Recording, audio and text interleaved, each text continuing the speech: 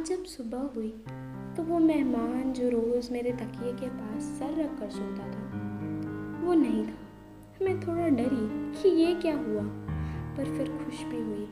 शायद वो मुझे छोड़कर चला गया। यूँ तो लोगों के दूर जाने पर बहुत तकलीफ़ होती है, पर ज़िंदगी में पहली बार किसी के दूर जाने से खुशी मिली थी। मुझे पता तो नहीं था कि ये दूरियां बस एक पल की हैं, एक दिन की या एक साल की। क्या हम हर बॉलीवुड मूवी के एंड होने पे मिल जाने वाले कहानी के दो किरदार थे, या हम वो धुन थे जो एक बार गुनगुनाने से हर शाम याद आती है। मुझे पता नहीं कि वो कहाँ था, पर मैं खुश थी। मैं खुश थी क्योंकि आज मैं लोगों से वैसे मिल पा रही थी जैसे मैं सदियों से नहीं।